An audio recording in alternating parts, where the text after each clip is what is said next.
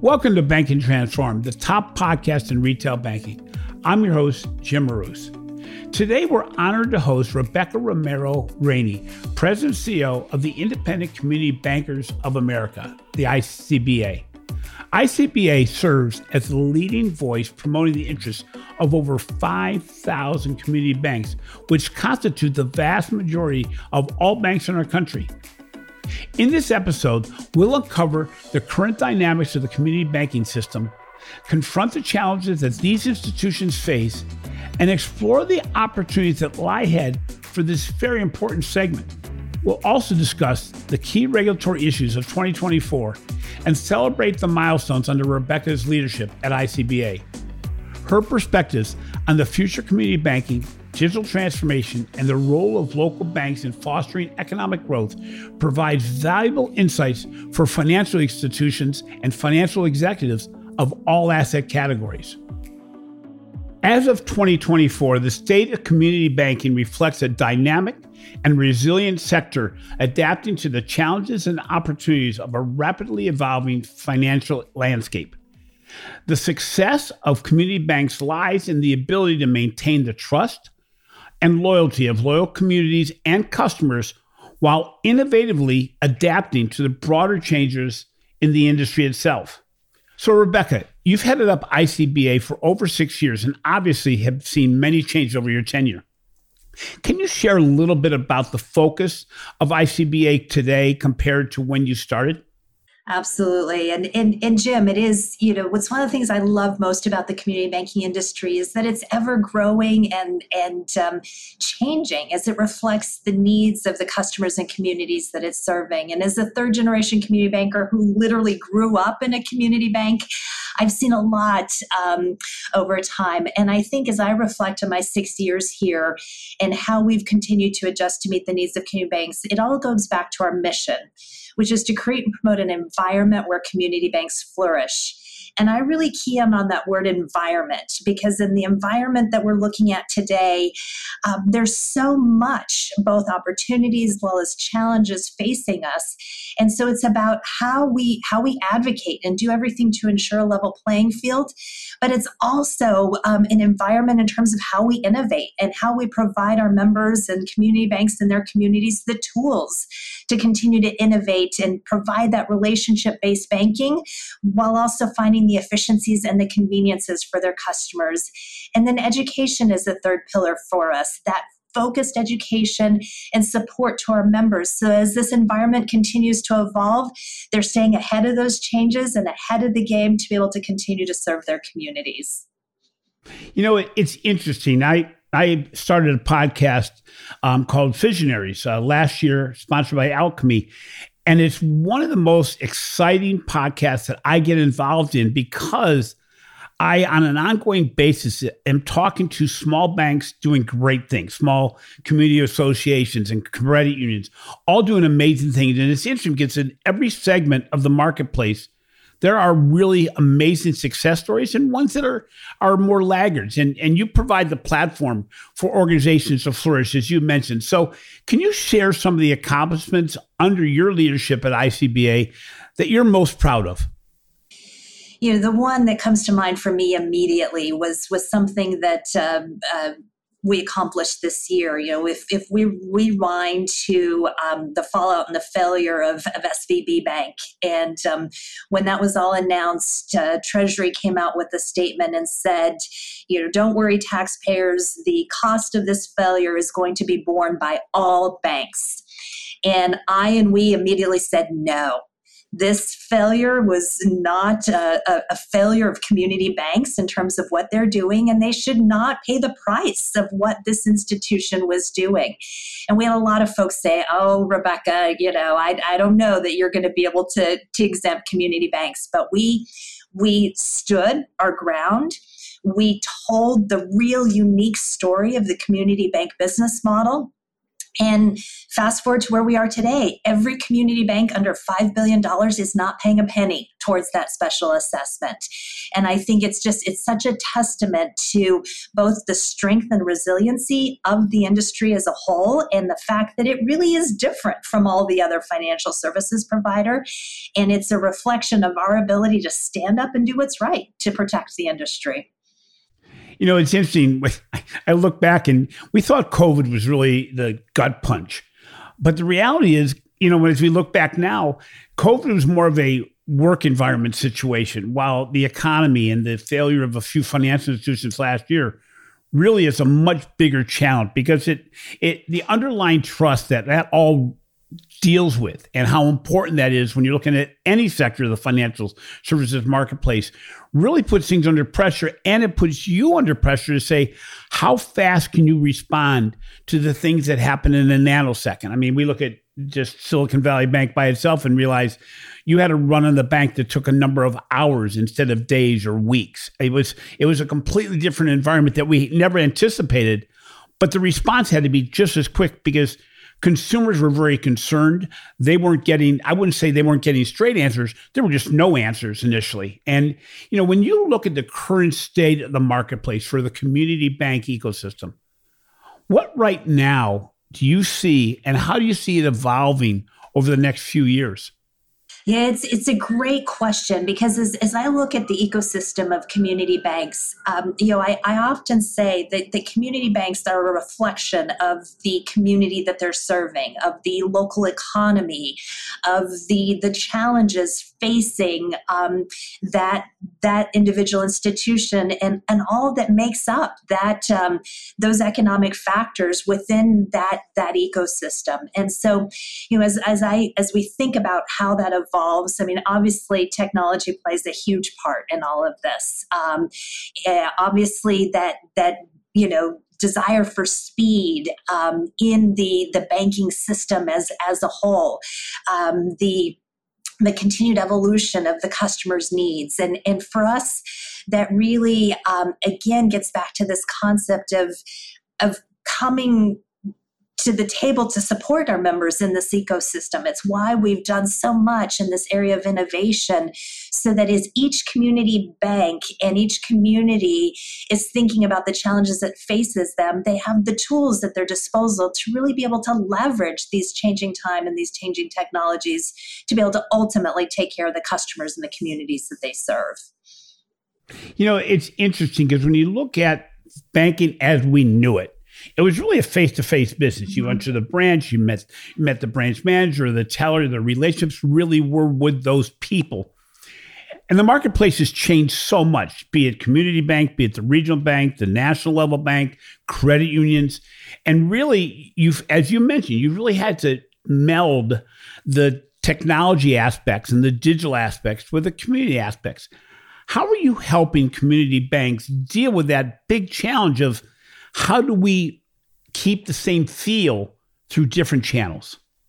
It's one of, I think, the most interesting opportunities facing community banks, because at the end of the day, the core of the community bank business model is all about relationships. And so today, to your point, it's about, in each one of these channels, how are we mirroring that core of relationship, whether it's 24/7, whether it's through an app, or whether it's still today in that physical branch or building or office. And so that is a really interesting challenge for community banks, because you kind of have to be able to do it all. And so how do you find those efficiencies? And really, I think, so that's where, so how we do it is through what we've established in our innovation programming. It's a program called Think Tech that we established several years ago now, where we are actively going out, looking for different solutions to community bank pinpoints in the form of early stage fintechs. Bring them into a boot camp. We teach them community banking.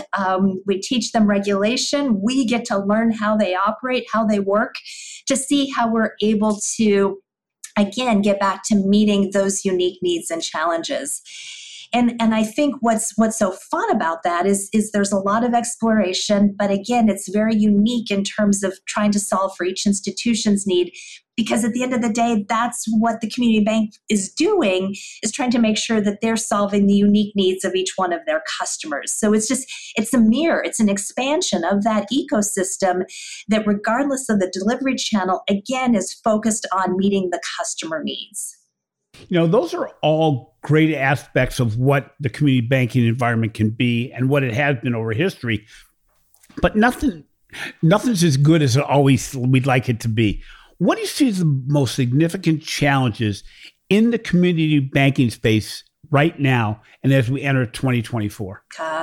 First and foremost, it's a approach to rulemaking and regulation that treats all banks the same.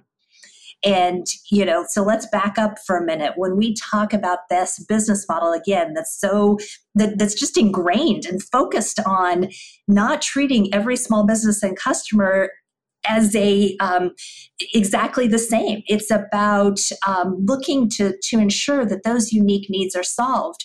But as rules are being written, as regulation is being promulgated, it's about a one-size-fits-all approach. And that's just completely counterintuitive to how community banks operate.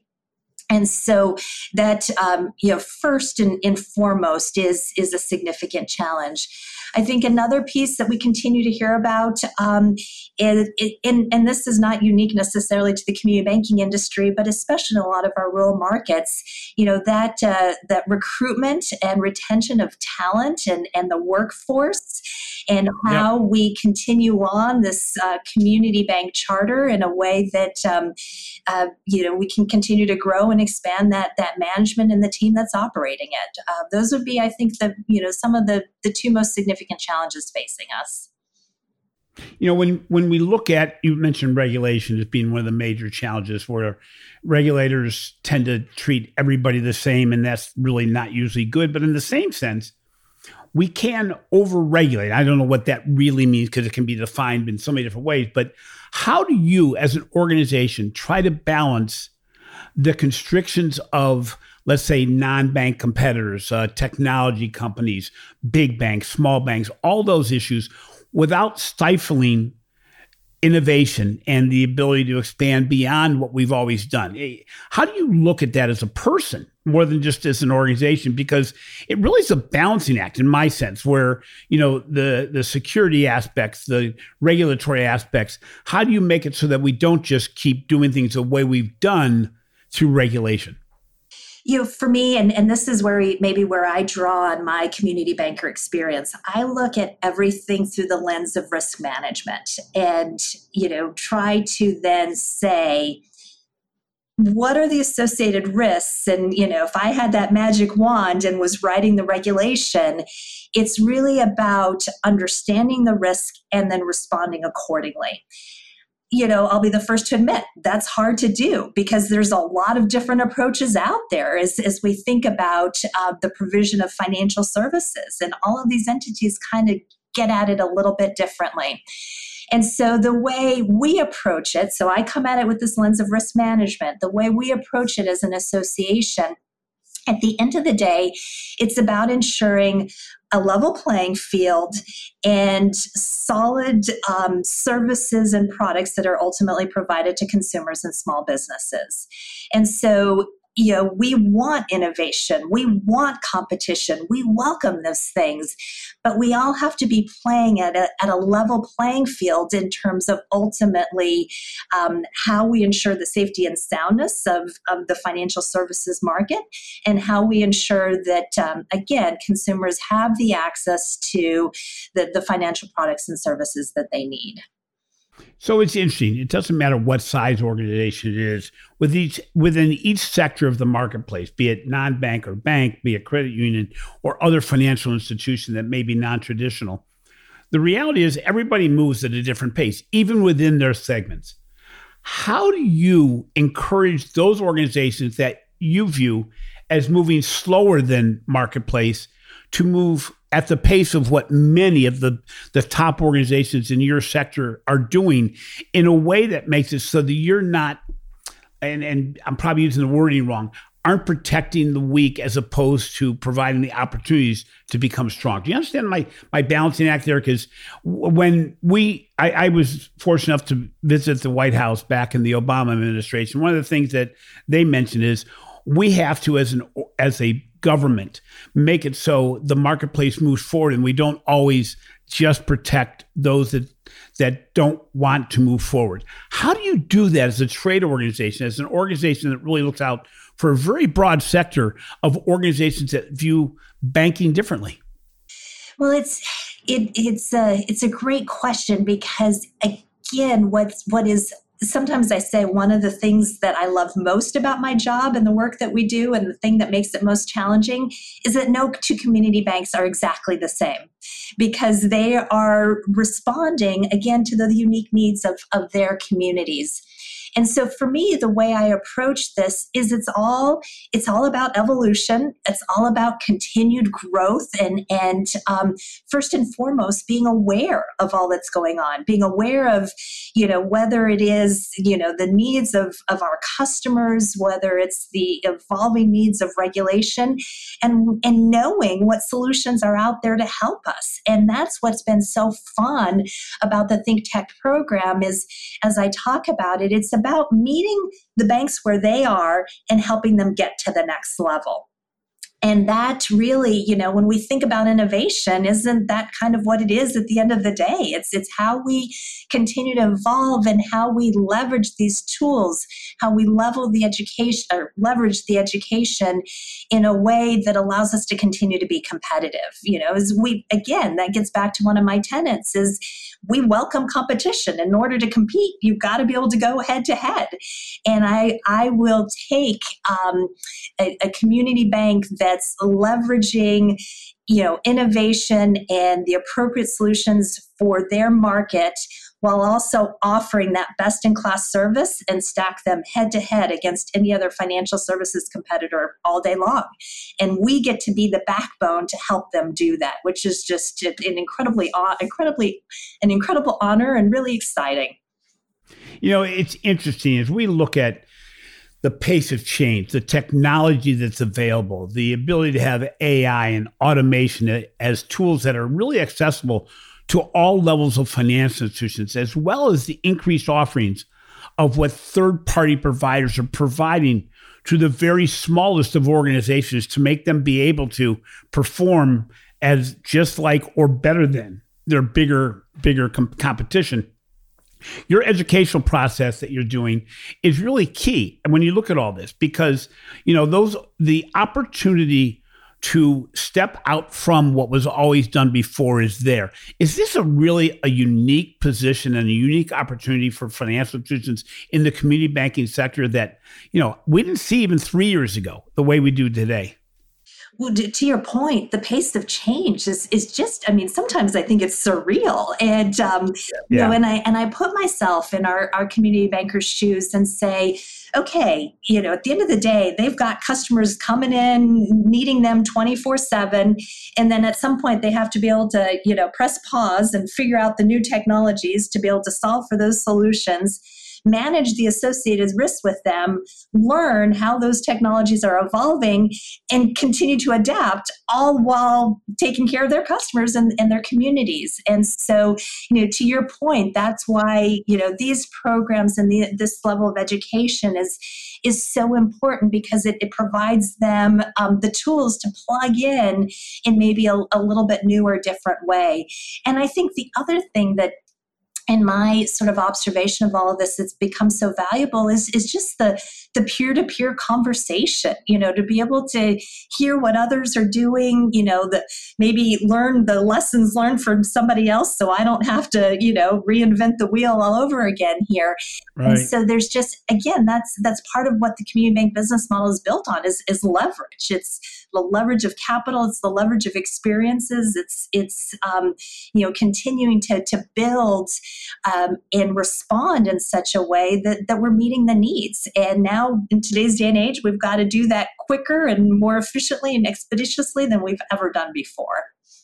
It's interesting. I look back 6 years and what the banking world was when you came into to management of ICBA, and it's very interesting because you look right now, and we kind of referenced it earlier, but you're sometimes playing like whack-a-mole because you got organizations that are trying to change regulatory standards. You got interest rates that are still unpredictable, but make a major change to the way organizations have to move forward. You have technology and AI that is really changing the way banking can be done. We're on an ongoing basis challenging whether or not branches are a viable delivery network in a bigger context of cost when you look at who you compete with. When you look at the next 3 years, what's on your agenda of things that right now you believe are where you really need to be as an organization representing the community banking ecosystem? How much time do you have to answer that question? Well, I just think about the fact that, we talk about change and how bankers have to deal with it. But every day you wake up and you open up the trade publications, or you open up the business pages, or you open up the stock market pages, or whatever it can be, and your complete day, if not weeks and month, can be completely transformed. If you had your way, what would you like to have your agenda be for the next 3 years? What are the things that are the most important to you right now? Wow, great question. So a couple of things. So much of the change and evolution when we think about all that's happening is happening in the payment space right now. And so to be able to push the pause button and say, let's really be thoughtful about how we want the payment system to evolve, who has access to it and how we will then manage, again, those associated risks, would I think be a very valuable exercise. You then layer on top of that the evolution of digital assets and what that means to the payment system. And so to really be able to have a holistic conversation that's focused on the needs that we're trying to solve for, the problems that we're trying to solve for, the frictions that we're trying to eliminate, in a way that brings understanding about the impact of those changes, I think would be, again, I would love to be able to very holistically go about that conversation. Talk about, speed of change and evolution, the role of AI and what this means from a decisioning perspective, from an operational perspective, again, to really technically be able to get in here and understand the risks, the consequences, and chart that path forward, again, would be something that I think is very much needed.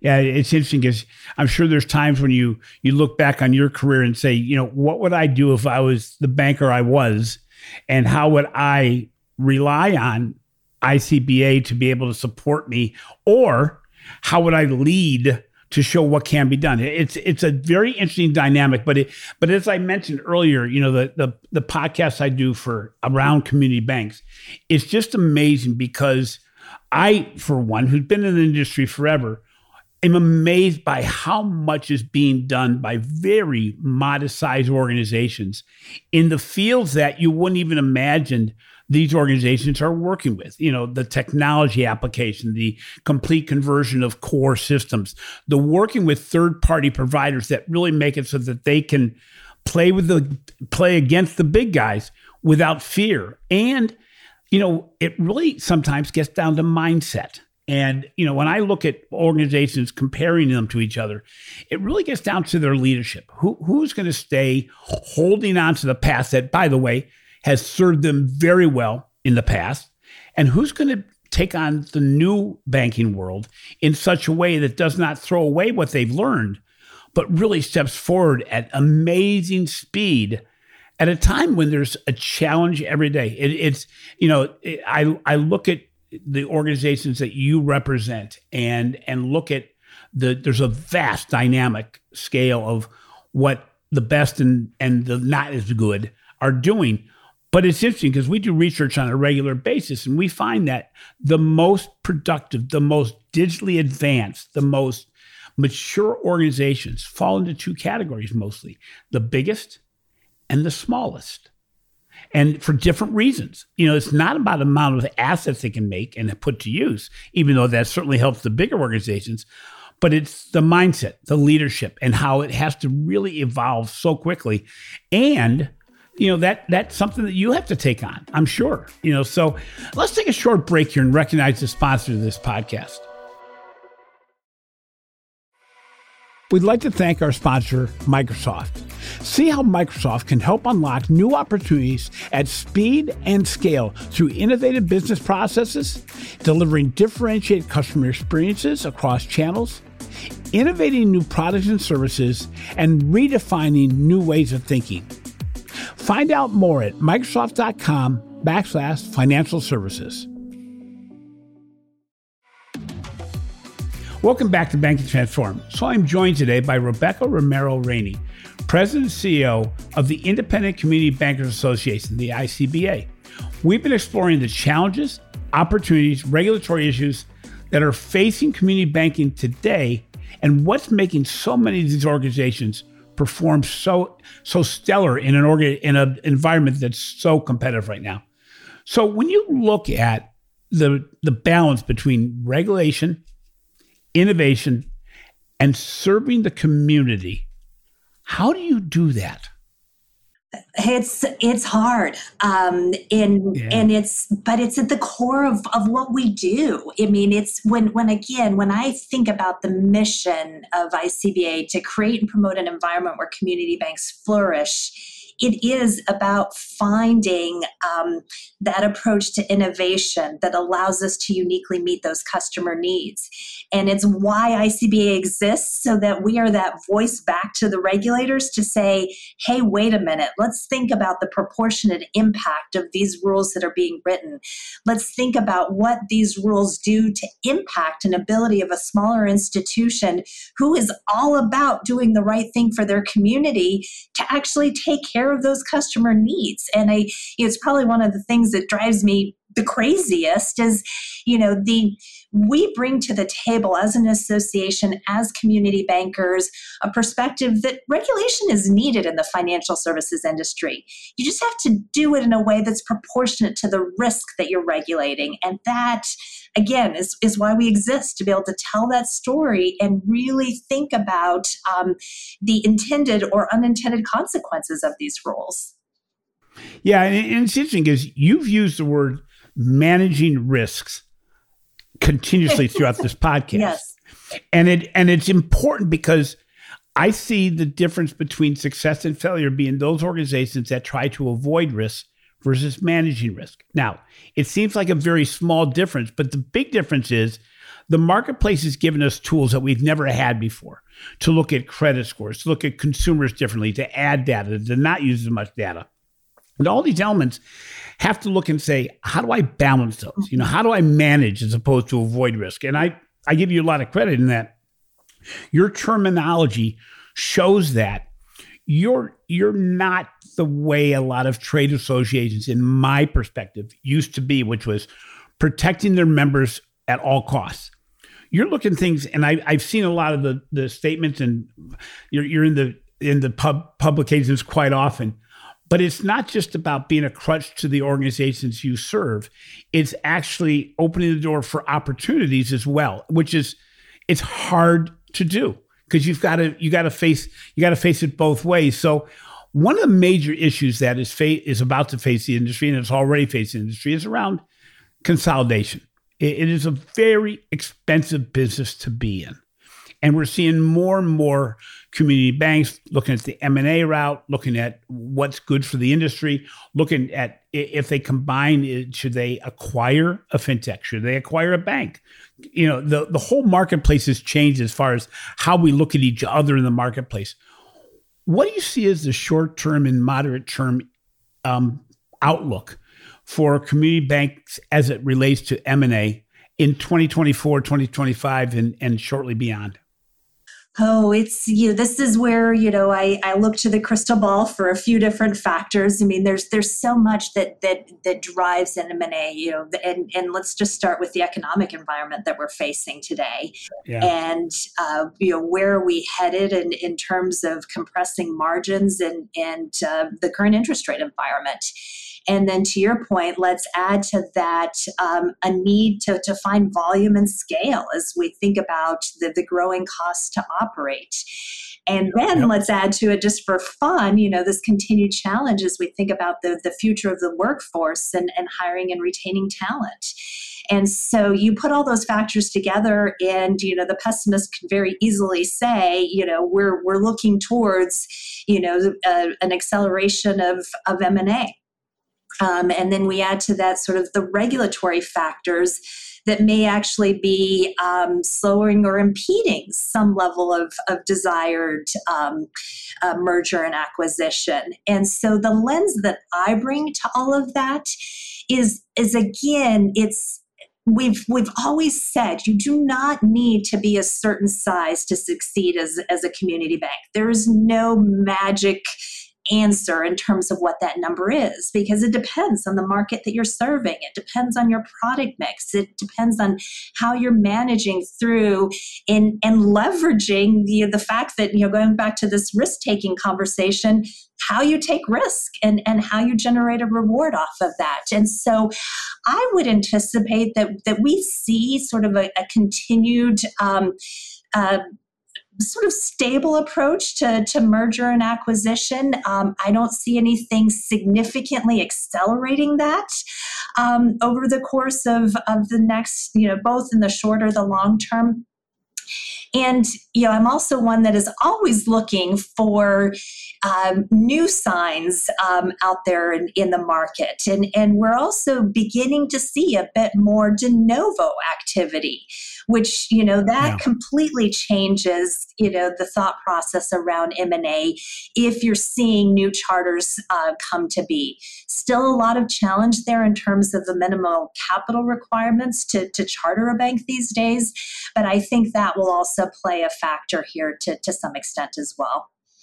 So I'm going to flip the tables a little bit and say, okay, let's say we put you back in the role as a leader of a financial institution, community bank. What would you be focusing on now as a leader of a community bank? And what would you be most interested in preparing yourself for to make it so your organization remains viable? Most interested. Well, I think, this piece, setting aside the economic factors and approach to balance sheet management, is that something that never really changes. We're always going to be in a different economic cycle. So that's kind of a constant that community bankers are doing. I think given all that we're seeing, that the pace of change and the need for that continued evolution and innovation from a technology perspective, for me, a lot of it would have to be focused on that core service provider that so many of our community banks are so dependent on, and the ability to sort of position myself to have the flexibility and the nimbleness that as new solutions come to market and as my needs evolve as a community bank, that I'm positioned to be able to leverage that. And, whether it's long-term contracts or API accessibility, really, and then the talent to support that as well. You're not leaving. You've been at your organization for quite a while, but as you look at a legacy, and everybody kind of looks at that in different ways, but if you want to look at your own legacy, when you finally decide to move to your next challenge or move away from the current challenge, what would you like your legacy to be as people look at the time you spent at ICBA? Wow. So when I think legacy, I think about the legacy that I'm supporting or help to continue on today. It was my grandfather that started our community bank.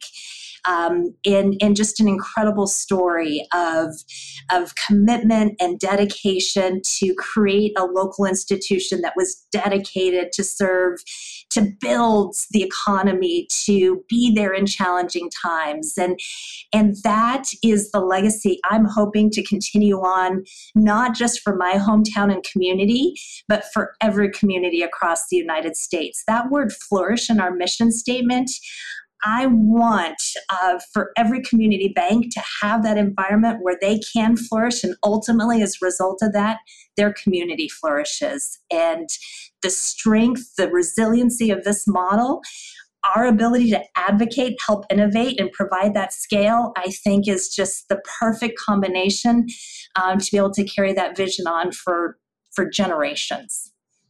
You know, it's interesting, Rebecca. I really enjoyed having the conversation with you because when I look at organizations within your segment, it usually is based on the personality, the foresight, the enthusiasm, and the passion for the business that they do that really defines on whether or not an organization is successful or not. You showed within yourself that you're a great leader of ICBA at a time when more leaders have to be like you from the standpoint of saying, I'm not going to back down from the challenges. They're going to keep coming at me. The reality is we're living in an amazing time. I've been in banking for over 40 years, and I look today and say, if my organizations had the tools that today's organizations have in areas that I can't even pronounce in many cases. We talk about, no conversation goes on now without talking about generative AI. And that is all of a year and about a month old as far as how long it's been in the marketplace. But it's changing the world. We can't back down from that. We have to keep on looking and saying, how can we leverage it for the benefit of the organization we represent? It's really been an honor to speak with you today and to understand a little bit more about ICBA, but more importantly, to understand what you're trying to do. And I give you a lot of credit in that it's very clear that you don't look at your organization as being a crutch for the industry, but really making sure that there's more of an even playing field, that there are more opportunities out there, and you're actually taking an active role in helping to prepare the organizations you represent, which is the biggest number of financial institutions in the industry, to be better. And, you know, we didn't talk about it very much, but if you succeed at that, which you're doing very well at, the communities benefit, which, you know, at the end of the day, that's what we're all there for. So Absolutely. Thank you so much for being on the show. Thank you. It's been a pleasure. Thanks for listening to Banking Transformed, the top podcast in retail banking and the winner of 3 international awards for podcast excellence. If you enjoy what we're doing, please take some time to show some love in the form of a review. Finally, be sure to catch my recent articles on the financial brand and check out the research you're doing for the Digital Banking Report. This has been a production of Evergreen Podcast. A special thank you to our senior producer, Leah Haslage, audio engineer, Chris Fafalius, and video producer, Will Pritz. If not already done so, remember to subscribe to Banking Transformed on both your favorite podcast app and on the YouTube channel for more thought-provoking discussions on the intersection of finance, technology, and leadership. Thank you for joining us, and until next time, keep innovating and transforming your organization.